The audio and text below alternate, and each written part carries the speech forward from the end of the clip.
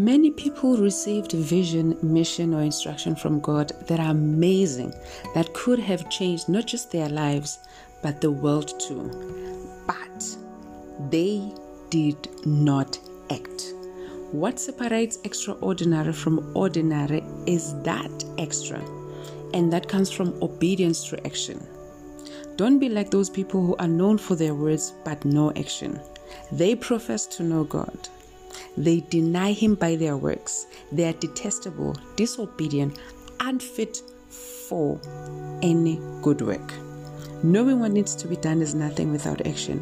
What gives your words meaning is the action behind them, because words prove who someone wanna be, but action prove who someone is. So commit to acting. Stay blessed.